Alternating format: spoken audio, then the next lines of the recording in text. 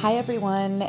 Happy New Year. I hope you all had a safe and fun and wonderful New Year's Eve celebration, whatever you ended up doing. I typically don't do a lot on New Year's. I feel like whenever I try to plan something, it just ends up being disappointing and overhyped. And so I usually just end up spending New Year's doing low-key, quiet stuff with friends. And this year was no exception. I'm home in Houston right now, and so I got to hang out in the suburbs with one of my best friends. His name is Nick. I've known him for a long time. I was actually the best man at his wedding. And so me and him and his wife, we hung out in the suburbs with their neighbors and shot off some fireworks, which you can't do in the city of Houston, but in the suburbs, they're a little more relaxed about it. So we got some fireworks and we hung out with the neighbors, set off the fireworks, of course, always focusing on safety. So that was wonderful. And I ended up being back home in bed by 11 o'clock probably. I don't even think I lasted until the countdown. This trip home has been a little bit of a bummer, unfortunately. I spent the first couple of days with family for Christmas, and then right after Christmas I got sick, and I've been sick pretty much ever since. So if I sound a little congested, that's why. It was kind of odd to me that I was able to last for 2 months in Minnesota in the cold weather, which I wasn't used to, without getting sick. And then the second I come home for Christmas, when it's like in the 50s and 60s here, I suddenly get sick. It probably has to do with either traveling and being on planes, which, usually there's always somebody sick on an airplane, so it's just an easy way to get sick. Or I feel like Houston is, as much as I love Houston, it's definitely polluted and the air is much less clean than it is in northern Minnesota. I feel like between the number of cars, it's a very car-centric city, and it's just a city of freeways. So everybody drives everywhere. And so, the air, like I said, is just probably dirtier. And then also we're surrounded by chemical plants and refineries. It's the oil and gas capital of the US. So, when you drive out towards Galveston, towards the Gulf of Mexico, you pass all these chemical plants and they're spewing all kinds of, heaven knows what into the air. So I think that might have been what made me sick, because I know my throat was hurting a little bit when I came home for Thanksgiving, but I just thought it was interesting that I seem to have gotten used to the air in Minnesota, and regardless of the weather, I got sick here and I didn't get sick in Minnesota.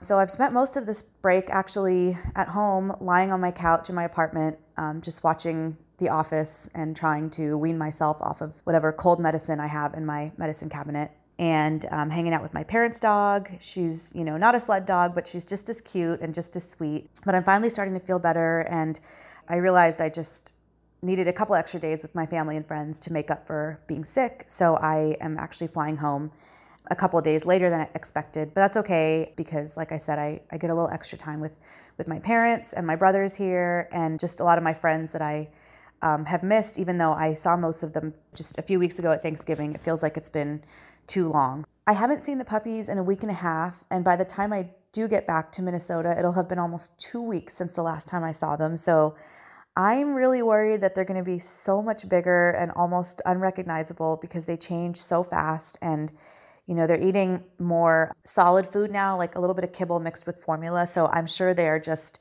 growing like crazy.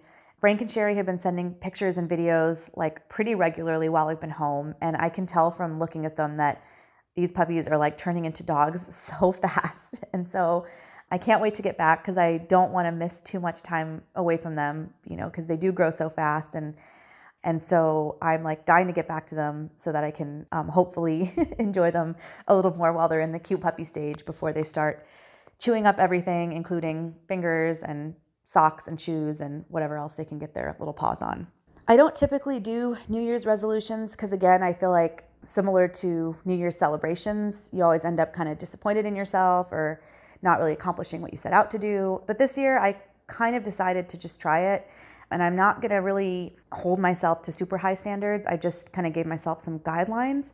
So the two things I want to do, one is I want to do more yoga. I'm not like a huge yoga addict. I'm not the kind of person that like lives in yoga pants or anything, or goes to yoga classes all the time. But when I do the occasional yoga class, I feel a lot better afterwards. And I always think, oh, that was great, I need to do more yoga. And then I don't. So I kind of want to try to, maybe even if it's just 2 or 3 times a week, even if it's only 20 or 30 minutes, just try to find the time to do a yoga video on YouTube, or, memorize a set of poses, and just make myself kind of focus more on that, because like I said, it makes me happy.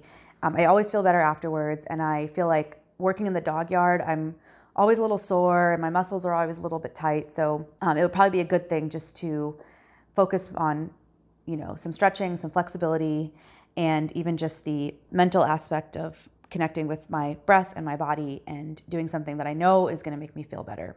My second resolution involves reading. I love to read. I read a ton whenever I have spare time. I will pick up my Kindle or I'll just pick up a book, whatever book happens to be in front of me, and just start reading. But I tend to heavily lean towards nonfiction because I like to learn about the world while I read. And while I think there's nothing wrong with that, I definitely want to branch out a little more into fiction because I feel like, it's such a great way to experience different cultures and also to learn more about the human condition, which you don't really get from nonfiction books when you're just reading about facts or history or science or whatever. So I want to branch out into more fiction books. And then also I want to try to start reading more books by traditionally underrepresented authors. So I want to focus on books written by women, people of color, and maybe even, LGBT authors, just people that you wouldn't, normally have as much access in the world of publishing and writing. So if you see me in town, feel free to come up to me and recommend a book if you have a book that you loved, that you really connected with, that falls into any of those categories. I would love to hear your recommendations on books that you loved and that you think other people should read. This has been Sled Dogs, Cold Toes, and a Gal from Texas, an original WTIP podcast production. Stay tuned for the next segment, airing every Friday morning on North Shore Community Radio and online at WTIP.org.